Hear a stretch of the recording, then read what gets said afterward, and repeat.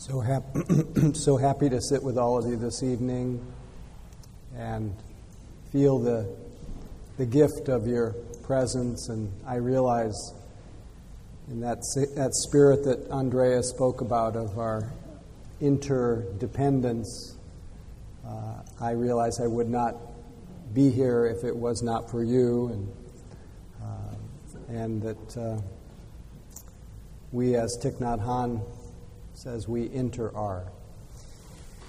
And Andrea's beautiful passage from the man who gave up money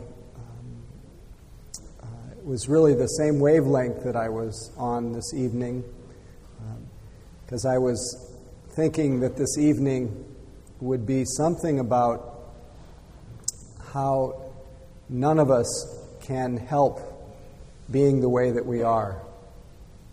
And what do I mean by that? As my friend Wes Nisker says, you're not your fault.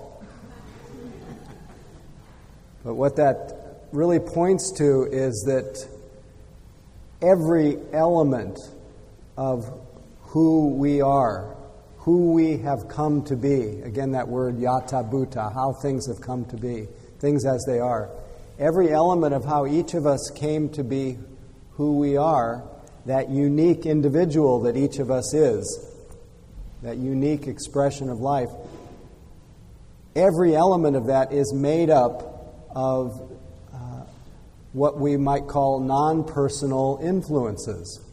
That in fact, each of us, if we were to look into the source of everything about it, everything about us,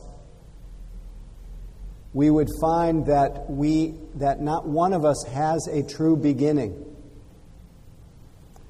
That in fact our beginning is from beginningless time. Our beginning is without beginning. That we are the fruit of everything that has ever happened. Each of us has been formed, and formed in time, like the grains of sand on the riverbanks or at the beach. That each of us have been forged into a unique expression of life. And in understanding that we have been formed by all these circumstances, to lay claim, to take blame, to think of ourselves as existing independently alone apart from that is utter delusion. And it is this utter delusion that tends to give rise to the very strong tendency in us for shame, for self-blame, for believing that we are our fault. When in fact there is not one element within us that we can ultimately find that exists independently apart from all that has come together. So even though we are individual, so uniquely individual, Andrea, as she was giving her Dharma talk, she is just so utterly Andrea. And each person here is utterly themselves. But even at Andrea's root, she is, her whole nature, that unique expression is ultimately without self. It is what we might call deathless. Selfless, deathless is the same thing. And what informed me in thinking about this tonight was a wonderful passage that I've used in my mind and used in Dharma talks over many, many years since I was first exposed to it. It was the teachings of Nagarjuna. Nagarjuna, or some people pronounce his name Nagarjuna, is considered the founder of Mahayana Buddhism. And he wrote a beautiful book that I highly recommend. It's a very deep practice manual. But one of the passages in his book just stuck with me, and it rattles through my mind really quite regularly. And it goes like this: you are not the same, nor are you different from that which you depend. You are not the same nor different from that which you depend. You are neither severed from nor forever fused with it. This is the deathless teaching of Buddhas who care for the world. So seeing through this illusion of independence and separateness reveals to each of us, if we are open to that, if we widen our lens wide, if we widen our view wide enough, it reveals to us that we are so deeply interconnected to all things and all beings and all circumstances that we don't truly live as separately as we imagine. As the wonderful Tibetan master Kalu Rinpoche put it, you live in illusion and the appearance of things, the way things appear, because they appear very objective and separate. He says you live in illusion and that appearance of things. So from the proximity of our usual observation, which is seeing things quite from a distance, not really intimate and close up, from a distance everything looks very solid. You know, I'm here, you're there, the pillars are here, everything has a name and it seems quite discrete and solid. But if you were to put everything here under a microscope, this is where science has merged with Dharma. You put every one of us or anything under a microscope and you would not ultimately find any independent self-existence to anything. You would find, in fact, if you raise the power strong enough, you would find mostly space. So he says, so Kalu Rinpoche says, you live in illusion and the appearance of things. There is a reality, and you are that reality. So it's not saying, I'll keep going. You are that reality, and when you understand this, you will see that you are nothing. But being nothing, you are everything. So when he says you are nothing, he doesn't mean you don't exist. But you don't exist as independently as you imagine. Being nothing that is really separate, you are everything. That is all. And as Sri Nisargadatta Maharaj put it, love tells me I'm everything. Wisdom tells me I'm nothing. Between these two, my life flows.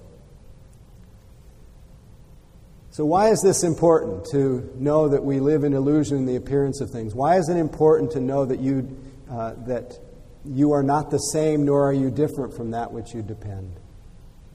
Because you've been busy thinking that you are separate. You've been busy building, as I like to call it, creating this house that ego builds. You built a house of identity, and we naturally do that. It's part of our developmental process. But part of that developmental process goes unrecognized as a kind of partial truth, as a kind of as a story about ourselves. So, for example, last week I think I spoke about anger. I can't remember a lot of it, but I think I shared with you the story about my confrontation that I had with the security agent at the Regina International Airport in Saskatchewan last year. And I think I shared the story because I was on my way there last weekend. And I spent the last week I was here Tuesday night, I went on Wednesday to Sunday I was up in the winter wonderland, the frozen tundra, the beautiful prairies of Saskatchewan, leading retreat. So I happened to, and just to recount the story for many people who weren't there, the previous trip, or two trips before, I had gone to Regina, and I was on my way out of town. I was told that by the agent down in the lower level of the airport there that my flight was actually leaving 50 minutes earlier than I had scheduled on my ticket, and that I better rush upstairs so that I can make my flight. And when I got to the top of the stairs, there was a huge line of people waiting to go through security, which made it look like there was no way I was going to make it. So I negotiated with each person in line to let me go ahead, and they all agreed, and they were very gracious. Canadians are so dear. They are so dear, by and large. But the security man saw me go through this process and saw the angst that I was carrying about making my flight. And he said, "No, you can't go through." And given that I had built my house of self on the idea that I could get what I wanted, and that I built it around what I wanted to happen, and I built it around how people should treat other people, I became instantaneously furious with this person for keeping me from going through. And so in that instant vignette, I created a sense of me that was literally crumbling in the face of having it showing me that I wasn't things weren't as I thought they were. I wasn't who I thought I was. And I immediately created the security agent as demon number one, who I was going to let know that they were worthless, whatever. And I, under my breath, unfortunately to that person could see the way my lips were moving, and that fierce stare on my face heard every word of it. And it was a horrible interaction. I felt terrible afterwards, but I finally got through, and I made my flight, and the agents downstairs were wrong. And so I went through this vignette of the Four Noble Truths in real time. Such intense pain and uncertainty, and the cause of it is I wanted things to be other than the way they are, the second Noble Truth. And being with that incredible turmoil, it all faded away. And then the fourth Noble Truth, that because I was practicing mindfulness, I was cultivating the path. So that was all good. I went through that. I learned something. And so this year, I went back to the scene of the crime. Just Sunday afternoon, I get dropped off at the airport. No time considerations. Go up the stairs, not much of a line. So the conditions have changed. The conditions on which I depend have changed. And consequently, I didn't have to be anybody in particular. I didn't incarnate as the frustrated one, as the wanting one, as the angry one, which I can easily build this. Whenever we get caught in an identity, we're sure that we are separate and we're out against the world all by ourselves. And this is where we fall into delusion. So I didn't need any of that for that time.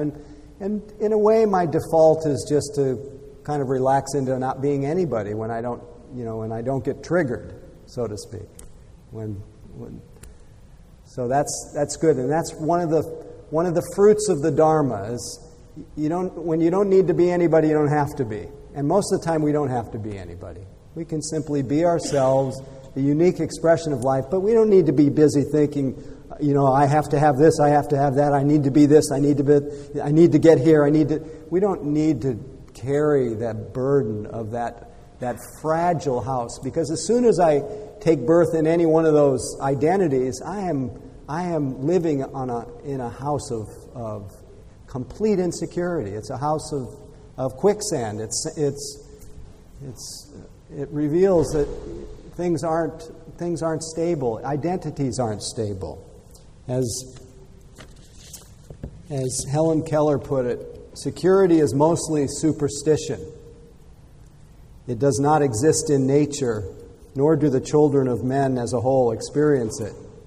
Avoiding danger is no safer in the long run than outright exposure. Life is either a daring adventure or nothing. So if we could enter into situations without regard for what I want to happen, we'd get along so much easier. So anyway, I've entered the situation the second time without not getting triggered for a moment, and I go through security, and lo and behold, there's the same security guy. And he didn't recognize me. He was as sweet as sugar. We cracked jokes with each other. And I realized I am not who I imagined myself to be, and he was not who I imagined him to be. And that I am not the same, nor am I different from all those conditions that shaped me for that time. I'm neither severed from all that happened, nor am I forever stuck in the view that I had. This is the deathless teaching. This was a complete different manifestation. So any notion that you have, I am such and such, I'm this way, I'm that way, there is not one idea about yourself that is ultimately accurate and true. It may be momentarily, partially true, but for the most part, we are indescribable.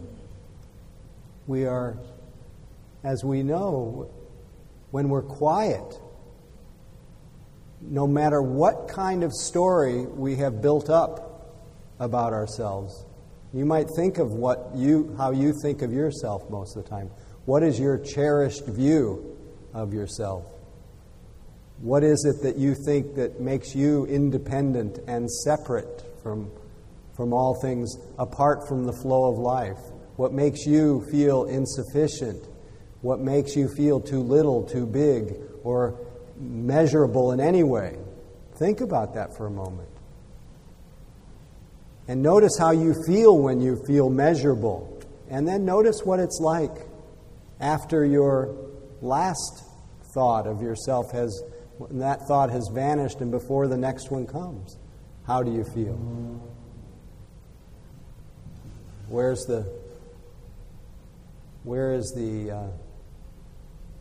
that one that's so separate from everything else? I've yet to find a dividing line between you and me when I'm not thinking, when I'm not constructing an identity.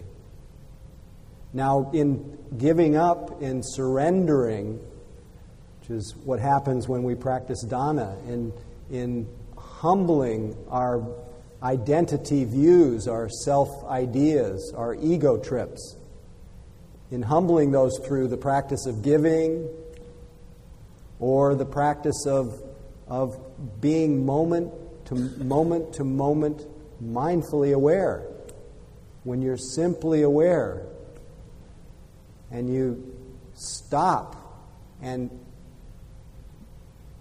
just see things in their simplicity as they've come to be in this moment,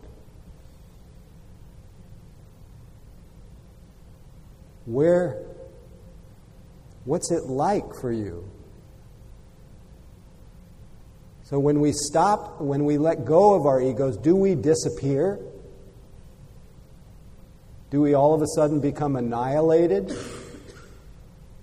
destroyed, explode into thin air? No. We become much more vividly, much more ourselves here, free for a moment of the self-consciousness that makes us feel tight and separate and pained and frustrated and insufficient and all that. It stops. It stops in any moment of simple mindful attention, any moment of giving, any moment of kindness, any moment of being simply present. We stop the war, we stop the dividing, we stop building that world of illusion. And we connect at that moment. We connect with all things that have come together to make us who we are.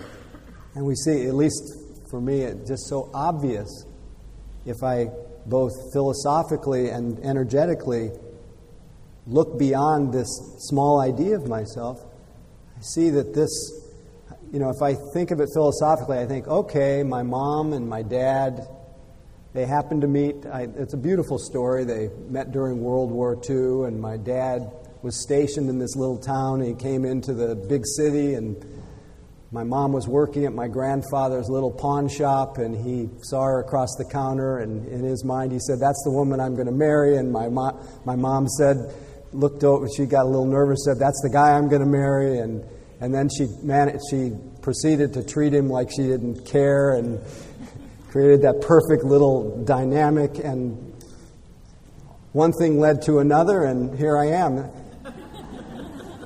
But you know that, and they may have been, as I often think about it, a mess. They weren't. They were pretty sane, pretty good people. But often the parents get together for all these neurotic reasons, and then they just, by osmosis, just throw it right into the kids. Now, can you really believe that you live completely separate from all those influences? And then just think about how they came to be the way they are. Their parents were a complete mess, completely oblivious, and then it goes on and on and on. There's no beginning to it. That's just the psychological side. Then there's the physical. All the elements that came together, earth, air, fire, water. It's just, is that personal? Nothing personal about it. And then all the influences of culture, of religion, of schooling, and all that media and the consumer machine that needs to keep us greedy to keep going. All those non-personal influences. And then we have the ignorance to say it's my fault that I'm a nutcase. It's not our fault. You are not your fault. So that's just on the philosophical side. But in that direct experience where the heart of the Dharma is to realize that non-separateness in a very immediate and intimate way through simple acts of giving, simple acts of kindness, or just being mindfully present. Where in that moment of mindfulness, where is your suffering? Where is the sufferer right now? As my teacher, Punjaji, says, you need the past and thoughts to suffer. You don't need anything to be free. He says, the boulders of the past rest on your chest. These boulders of being caught up in the past views. Now, it's a wonderful thing to be able to think about the past.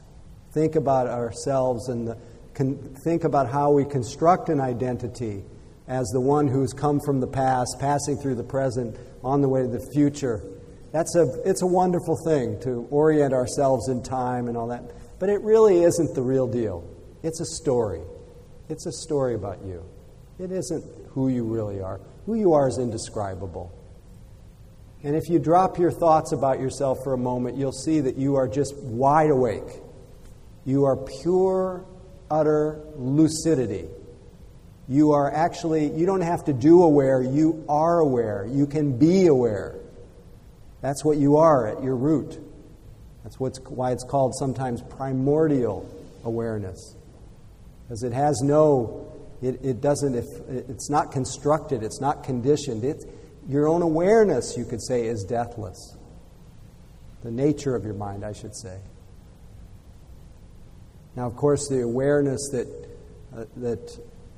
the sense of being able to notice things, I'm here, I'm there, that all depends on your body and all these other these non-personal circumstances. But we're so far beyond our thoughts about ourselves. And I say this, why do I say this? Why am I talking about this? Because we beat ourselves up so badly. We all have this idea that we should be other than the way we are. And it's just a story about somebody that doesn't exist. It just isn't. So if you take these teachings to heart, you won't lose your individuality, you'll be more yourself. But you'll be more yourself without the burden of the self-consciousness and the false views about yourself that play through your mind. You can just cut loose. Try it for a moment. Feel what you actually are instead of what your idea of yourself is. And you won't die. You'll be happy. You'll be peaceful. You'll actually feel safer, allowing yourself to fall into the ground of being. You'll feel protected by awareness, protected by just the truth of that. And you can, as we often pray, you can live with ease because your nature is ease when all is said and done. Your mental nature of your imagined self is the definition of dis-ease. It's always measuring, always not enough, always trying to get somewhere, compulsively trying to stand out and be special. God, if each of us knew how absolutely and utterly unique and special we were, we wouldn't have to give it another thought. And then we can only realize that in real time. We can't realize that by thinking about ourselves. Just by expressing it. Just by letting the love flow from us. Anyway, you think I've exhausted my words. So one of the cool things about seeing through this self-illusion, seeing beyond the stories of ourselves, is we clearly see beyond the stories in everyone else, and we see that through the illusion of separateness, and so the illusion of self we see through the illusion of other. So we really start to feel we're in this together. And so this is where poetry like David Budbill, who I've shared many times here, where he says, his poem called Bugs in a Bowl, he says, Han Shan, the great and crazy, wonder-filled Chinese poet of 1,000 years ago said, "We're just like bugs in a bowl, all day going around never leaving their bowl. I say that's right, every day climbing up the steep sides, sliding back, over and over again, around and around, up and back down. Sit in the bottom of the bowl, head in your hands, cry, moan, feel sorry for yourself. Or look around. See your fellow bugs. Walk around. Say, hey, how you doing? Say, nice bowl." So as Thich Nhat Hanh says, you and me, you are me and I am you. Isn't it obvious that we enter our, you cultivate the flower in yourself so that I will be beautiful. I transform the garbage in myself so that you will not have to suffer. I support you, you support me. I am in this world to offer you peace. You are in this world to bring me joy. Just while we're on the Thich Nhat Hanh vein, I like this passage. When we look into a beautiful chrysanthemum, what do we have here tonight? No, chrysanthemums. When we look into this beautiful chrysanthemum, we get the impression that this flower is full of the cosmos. Everything in the cosmos is there in the flower, including the cloud, the sunshine, soil, minerals, time, and space, everything. It looks like the whole cosmos has come together to manifest the flower. That's you.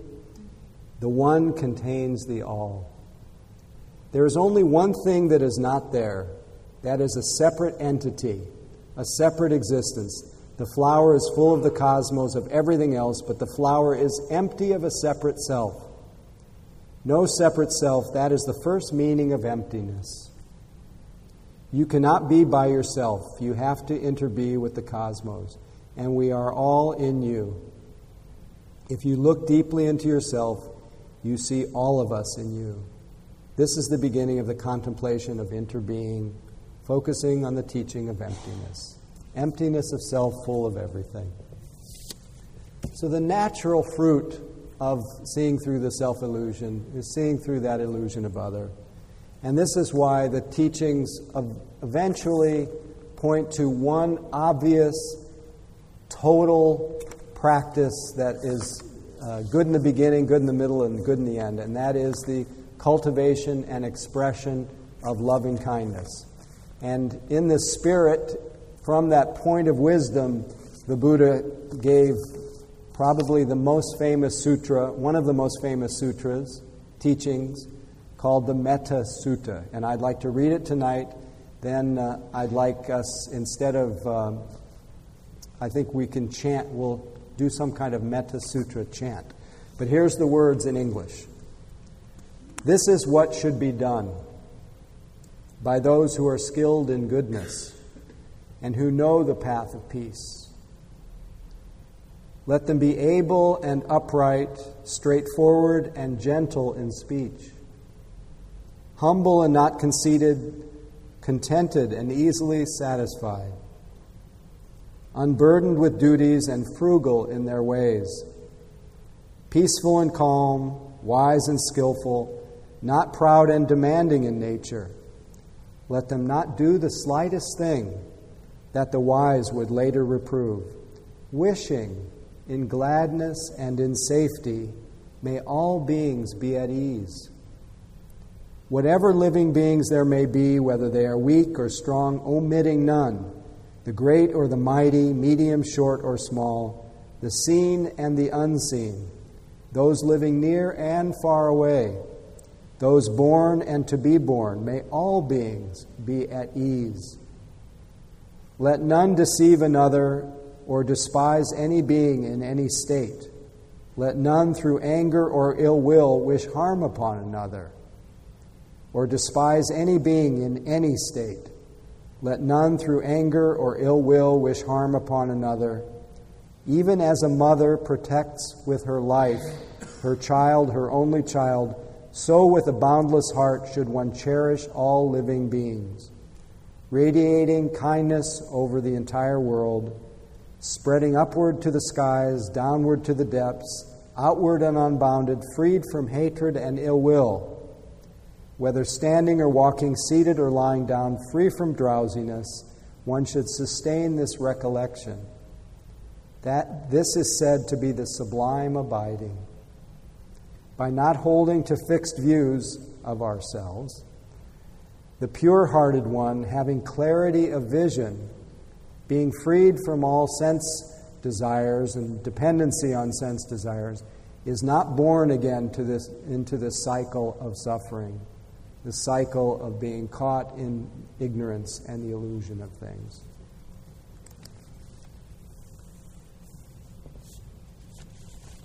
So we can end with a little chant, unless maybe we have a few minutes for any comments that anybody might have about seeing through the self-illusion, about you are not your fault, about you are beautiful just as you are, or as my friend Suryadas says, you are Buddhaful. Any comments? Okay. We'll do this chant in the Pali, call and response, and it's basically saying, by this practice in accord with the Buddha, the Dharma, the Sangha, I honor my mother, my father, my teachers, and then again, it's all about may all beings be happy, and just spreading that loving kindness in all directions, to all males, all females, and then the wish to be free from ill will and enmity. So it's a continuation of last week. It's all about love. It's all about opening that tight fist of frustration that is born of our insecurity of trying to be somebody, and just relax. Okay, and call and response. Imaya Dhammanu, Imaya Dhammanu, Dhamma Patipatiya, Dhamma Patipatiya, Buddham Pujami, Buddham Pujami. Imaya Dhammanu, Dhamma Patipatiya, Dhammam Pujami. Imaya Dhammanu, Dhamma Patipatiya, Sangham Pujami. Imaya Dhammanu, Dhamma Patipatiya, Mata Pitunam Pujami, Mata Pitunam Pujami. Imaya Dhammanu, Dhamma Patipatiya, Acharyanam Pujami, Sabe Sata, Sabe Pana, Sabe Buhuta, Sabe Pugala, Sabe Atabawa, Pariyapana, Sabaitio, Sabe Purisa, Sabe Arya, Sabe Anarya, Sabe Dehiwa, Sabe Manusa, Sabe Winipatika, Sabe Winipatika, Awera Hontu, Awera Hontu, Apya Paja Hontu, Apya Paja Hontu, Aniga Hontu, Sukhiyatanam, Pariharantu, Dukkha Muchantu, Yata Lada, Sampatito,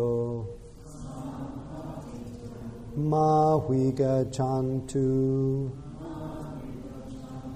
Kamasaka, Sabe Sata, Sukhi Hontu. Together, sadhu 3 times. Sadhu, sadhu, sadhu.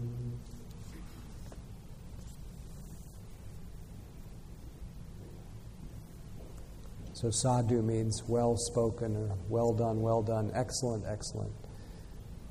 So may the fruits of our practice, any blessings, any goodwill that has come from us dropping our sense of separateness for a little bit and connecting with one another, generating those wishes, those deep wishes that we have for ourselves, that all beings be happy. From the fruits of this, may all beings be touched by loving kindness, and may our practice be dedicated today and every day to the welfare and benefit of all. May everybody be happy. May everybody be liberated.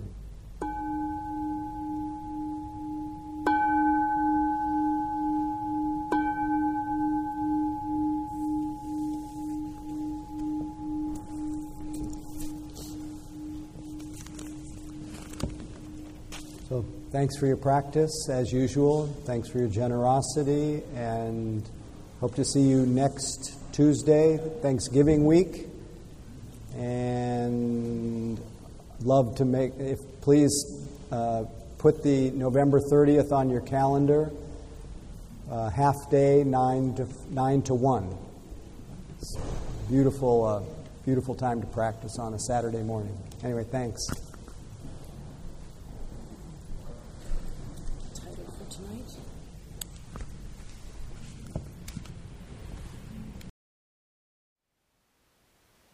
Thank you for listening. To learn how you can support the teachers and Dharma Seed, please visit dharmaseed.org/donate.